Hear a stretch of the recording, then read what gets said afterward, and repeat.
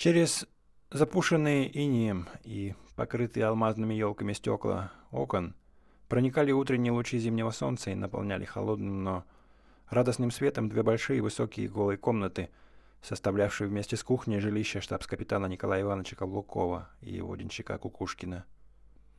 Видимо, за ночь мороз окрепчал, потому что на подоконниках у углов рам образовались ледяные наросты, и при дыхании поднимался пар в холодном воздухе, за ночь очистившимся от запаха табака. «Кукушкин!» — хриплым баритоном крикнул Николай Иванович, прихлебывая из стакана горячий крепкий чай. Стакан был вставлен в серебряный, почерневший в узорах подстаканник вместе с серебряной ложечкой, составлявший весь ассортимент имевшихся у капитана драгоценностей. «Кукушкин!» Слегка зацепившись в дверях, вошел денщик, за несообразность, по выражению фельдфебеля, уволенный от строевой службы. Маленькая голова его с большими лопастными ушами уныло торчала на длинном и худом туловище, охотно принимавшим всякое положение, кроме требуемого. «Ай, ки ты, братец!» — кротко упрекнул капитан. «Нужно идти сразу, когда зовут». «Так точно», — угрюмо пробормотал Кукушкин и скосил глаза. «Какий ты дурак, братец! Ну чего ты морду воротишь? Ты пьян, что ли, был?» «Нам не на что пить», — пробурчал Кукушкин. Не желая портить настроение, Николай Иванович молча пожал плечами и велел подать водки и закуски и затопить печку. «А это что?» — показал капитан на чайную чашку с пестрым рисунком. Очевидно, собственность Кукушкина, которую он подал вместе с графином водки и сардинами. «Ты думаешь, это рюмка?» — капитан повел глазами на землю. «Так точно», — ответил Кукушкин. «Ну ты и дурак. Иди возьми у хозяйки нормальную».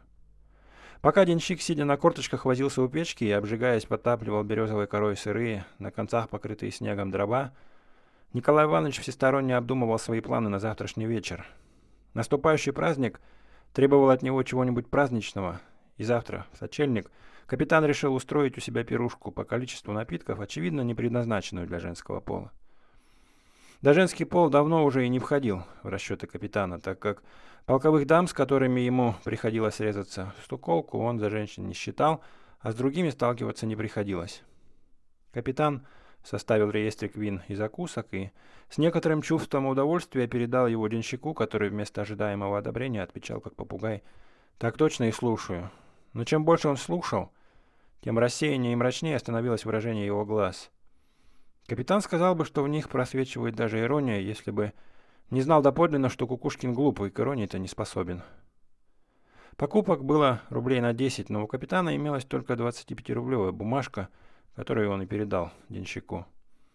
Не теряя все еще надежды оживить Кукушкина и вызвать в нем более активное отношение к действительности, Николай Иванович поднес ему чашку водки, мотивируя свое предложение ссылкой на мороз.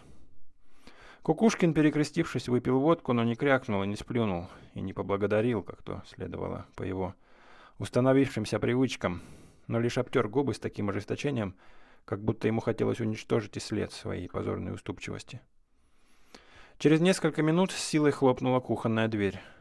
«Что за муха его укусила?» — подумал капитан. «Был малый как малый, а теперь прямо ошалелый какой-то. Третьего дня сгрубил, хозяйка опять же жалуется. Ну да черт с ним. Буду лучше думать о том, как хорошо и весело пройдет завтра вечер».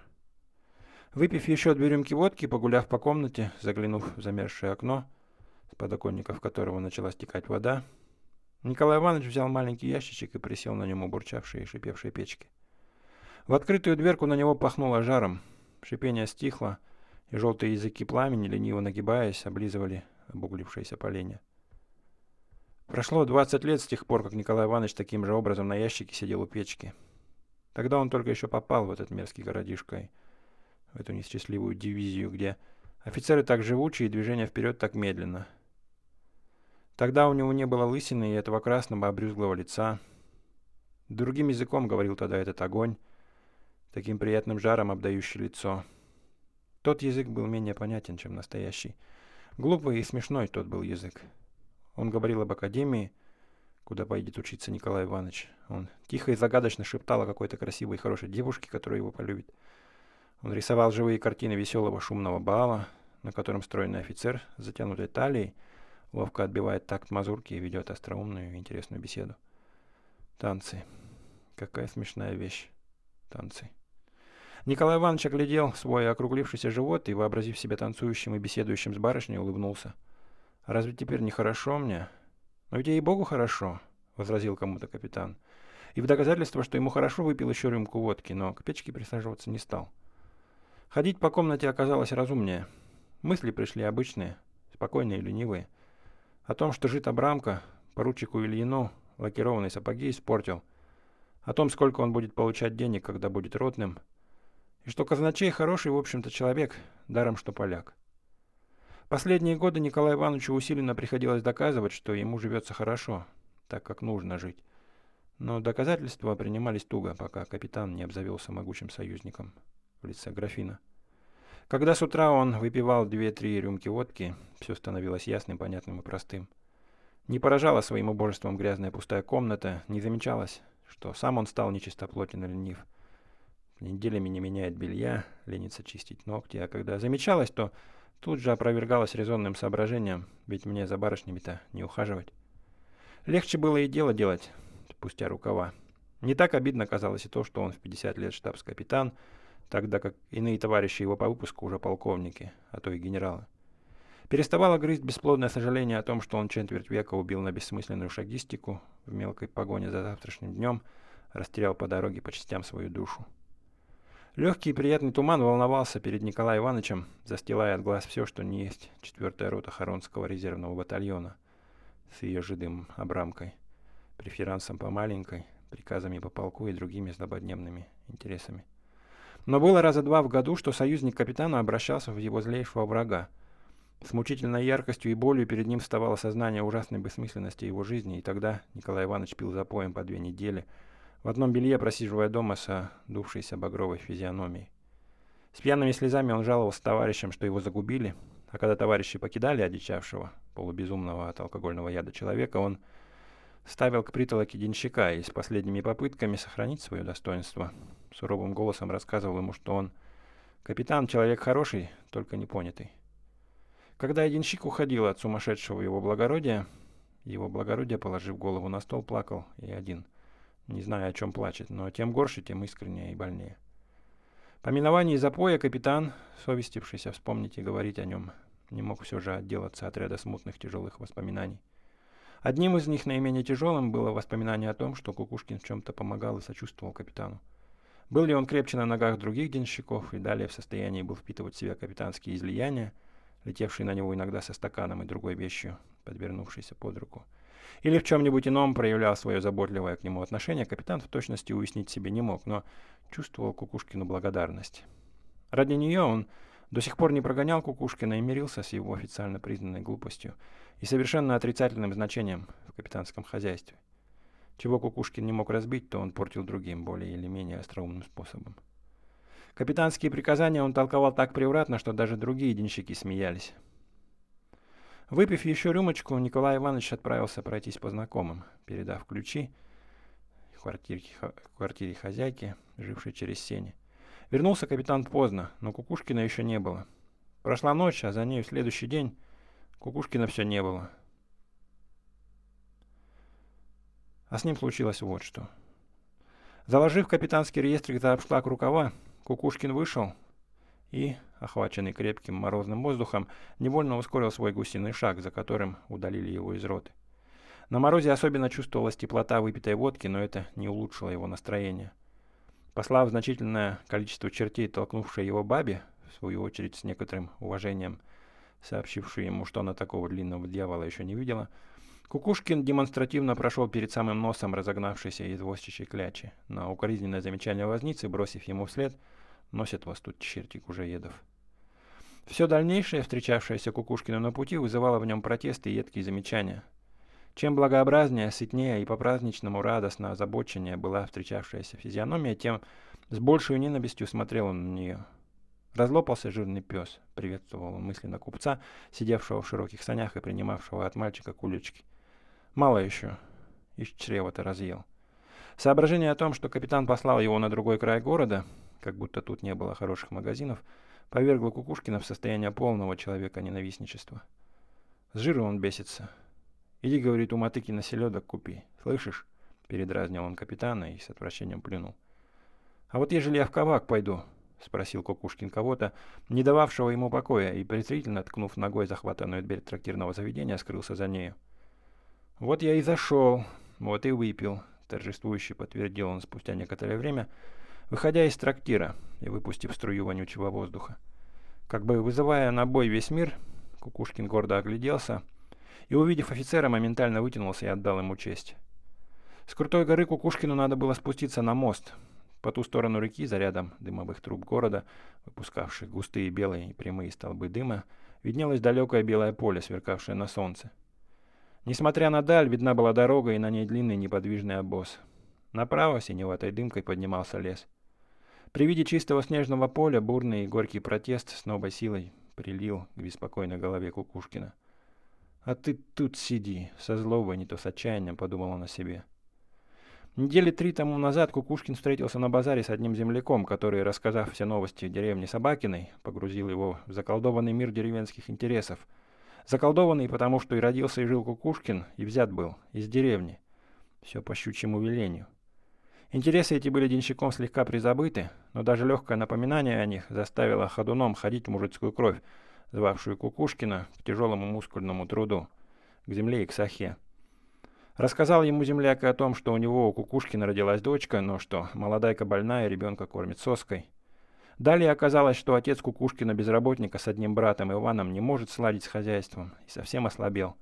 Хлеба недохват, к Рождеству придется занимать у Ильи Ивановича, ежели Илья Иванович еще даст.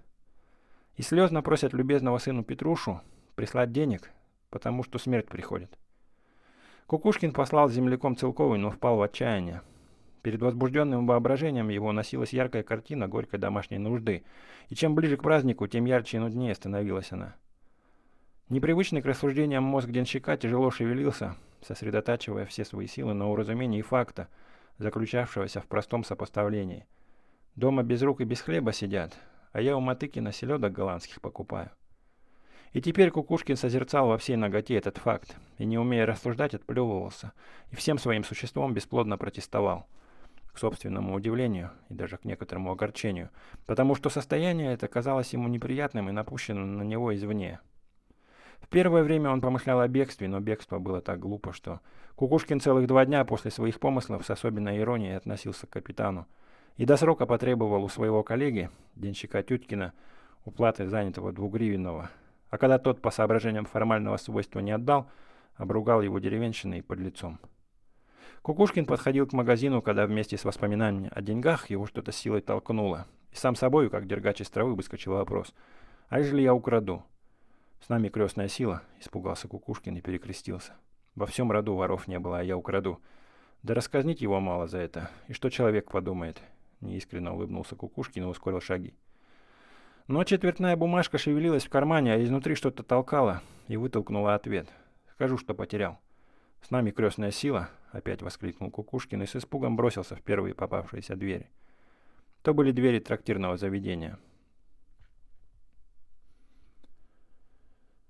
Разгневанный и обеспокоенный Николай Иванович оповестил собиравшихся к нему офицеров, что денщик его с деньгами пропал, и, вернувшись домой, нашел пропавшего денщика в кухне. Кукушкин сидел на лавке и, покачиваясь и клюя носом, усердно ваксил капитанский сапог. «Ты где это, мерзавец, пропадал? Пьян опять?» «Никак нет, ваша бродь». «Ну, пьян же, как стелька. Да как же ты смел напиться, а?» «Я на свои пил, а не на ваши». «Ты что, грубиянишь? А покупка где? А деньги?» «Потерял. Вот как перед истинным». Капитан всплеснул руками и безмолвно устремил на денщика свои заплывшие глазки. Если капитан в этот момент напоминал собой Наполеона, то Кукушкин был океаном, бестрепетно сносившим взгляд владыки мира. А соловелые глаза денщика с кротким спокойствием безминно обиженного человека были устремлены на Николая Ивановича. «Украл, что ли? Ну, говори!» «Что ж, судите, может, и украл. Человека всегда обидеть можно». И Кукушкин вдруг заплакал. Капитан, чувствуя, что гнев душит его, сквозь зубы прошипел: «Спать ложись, скотина, завтра в полк пойдешь». «Воля ваша, но только я запросто погибну». «Да молчать, я говорю». Топнув ногой, капитан вышел из кухни, а Кукушкин попытался снова приняться за сапог, но, не приняв в расчет силы инерции, последовал за движением щетки и повалился на лавку. Гнев капитана достиг высшего напряжения и, вылившись в бессвязных восклицаниях, вскоре утонул в нескольких рюмках водки сменился чувством жесткой обиды. «Праздника и того не дадут как следует встретить», — сокрушался капитан, пробегая взглядом по светлой картине несостоявшегося веселья. И она как будто потускнела. «Но я докажу, что было бы хорошо», — воскликнул капитан и начал доказывать. Но странное дело, чем усиленнее капитан доказывал, чем чаще вливал он в себя аргументы из графина, тем сомнительнее становилась истина. «Запой», — с ужасом подумал Николай Иванович, но сейчас же ужас этот сменился радостью.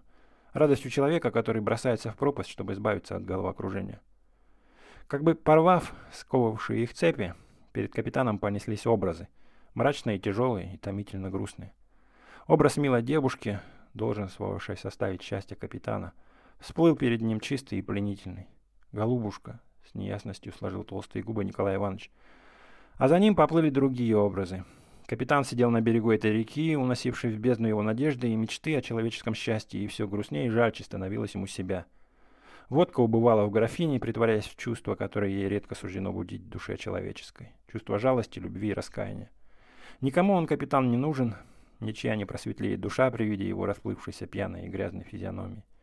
Не обовьются вокруг его толстой апоплексической шеи мягкие ручки, не прижмется нежная щека к его колючему подбородку.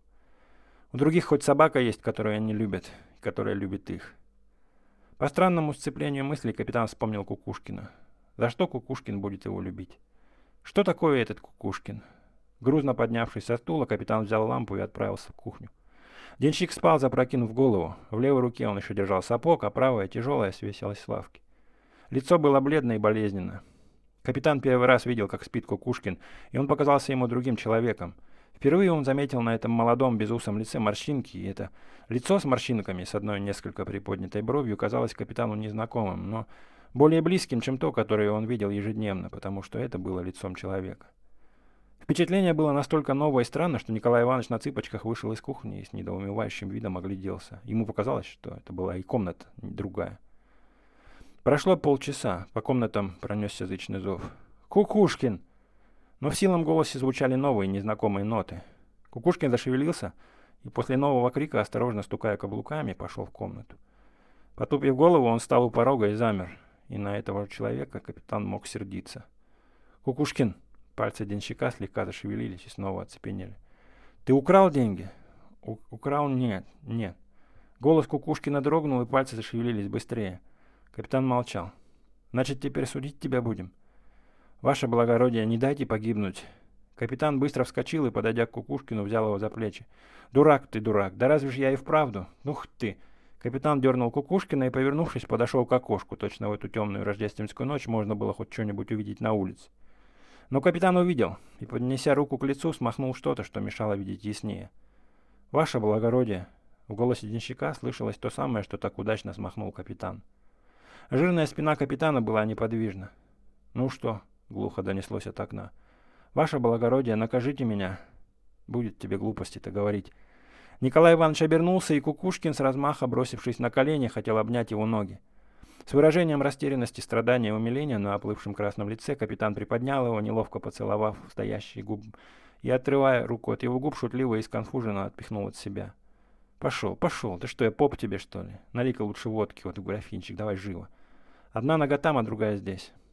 Но, о ужас, толстопузый графин, 10 лет служивший капитану верой и правдой, подхваченный ловкой рукой денщика, взлетел в воздух, показал свое пустое дно, некоторое время повертелся около руки и, окончательно решившись, упал и разлетелся на куски. «Ну ничего, брат, тащи четверть». Длинна и темна рождественская ночь. Давно уже спит крещеный мир, только в окнах капитанского домика еще светится огонек, бросая желтоватый отблеск на снег. «Так ты, говоришь, деньги домой отослал?» «Так точно, ваша бродь. Я вам, ваш бродь, зараб на... забудь. Что еще за глупость?» Капитан пыхнул папироской и, глубже усевшись в разодранное кресло, блаженно закрыл глаза. Кукушкин сидел на кончике стула и, полуоткрыв рот, ловил каждое движение капитана. «Так ты думаешь, это... они рады? Помилуйте, ваш бродь. Да это я уж это... Да. Длинна и темна зимняя ночь, но и она уступает перед силой всепобеждающего света. Белеет восток. В капитанском домике укладываются спать. Кукушкин стягивает с капитана сапоги и, увлекаемый усердием, тащит с кровати капитана. Капитан упирается и побеждает усердие денщика. Нежно прижимая к себе сапоги, конфузливо смотрящие на свет продырявленной подошвой, Кукушкин на цыпочках выходит. «Постой!» Кукушкин. Так ты говоришь, дочь родилась? Так точно, ваш бродь. Авдотья. Ладно, иди, иди. Удивительно, что горькие мысли, признаменовавшие начало запоя, на этот раз солгали. Но ни на следующий, ни на другой дни запой так и не явился.